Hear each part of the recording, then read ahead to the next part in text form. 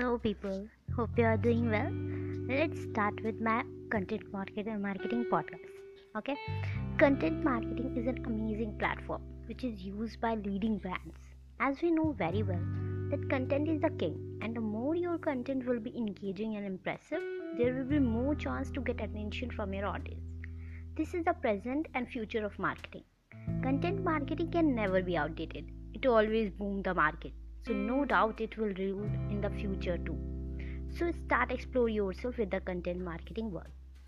Marketing is not possible without the great content.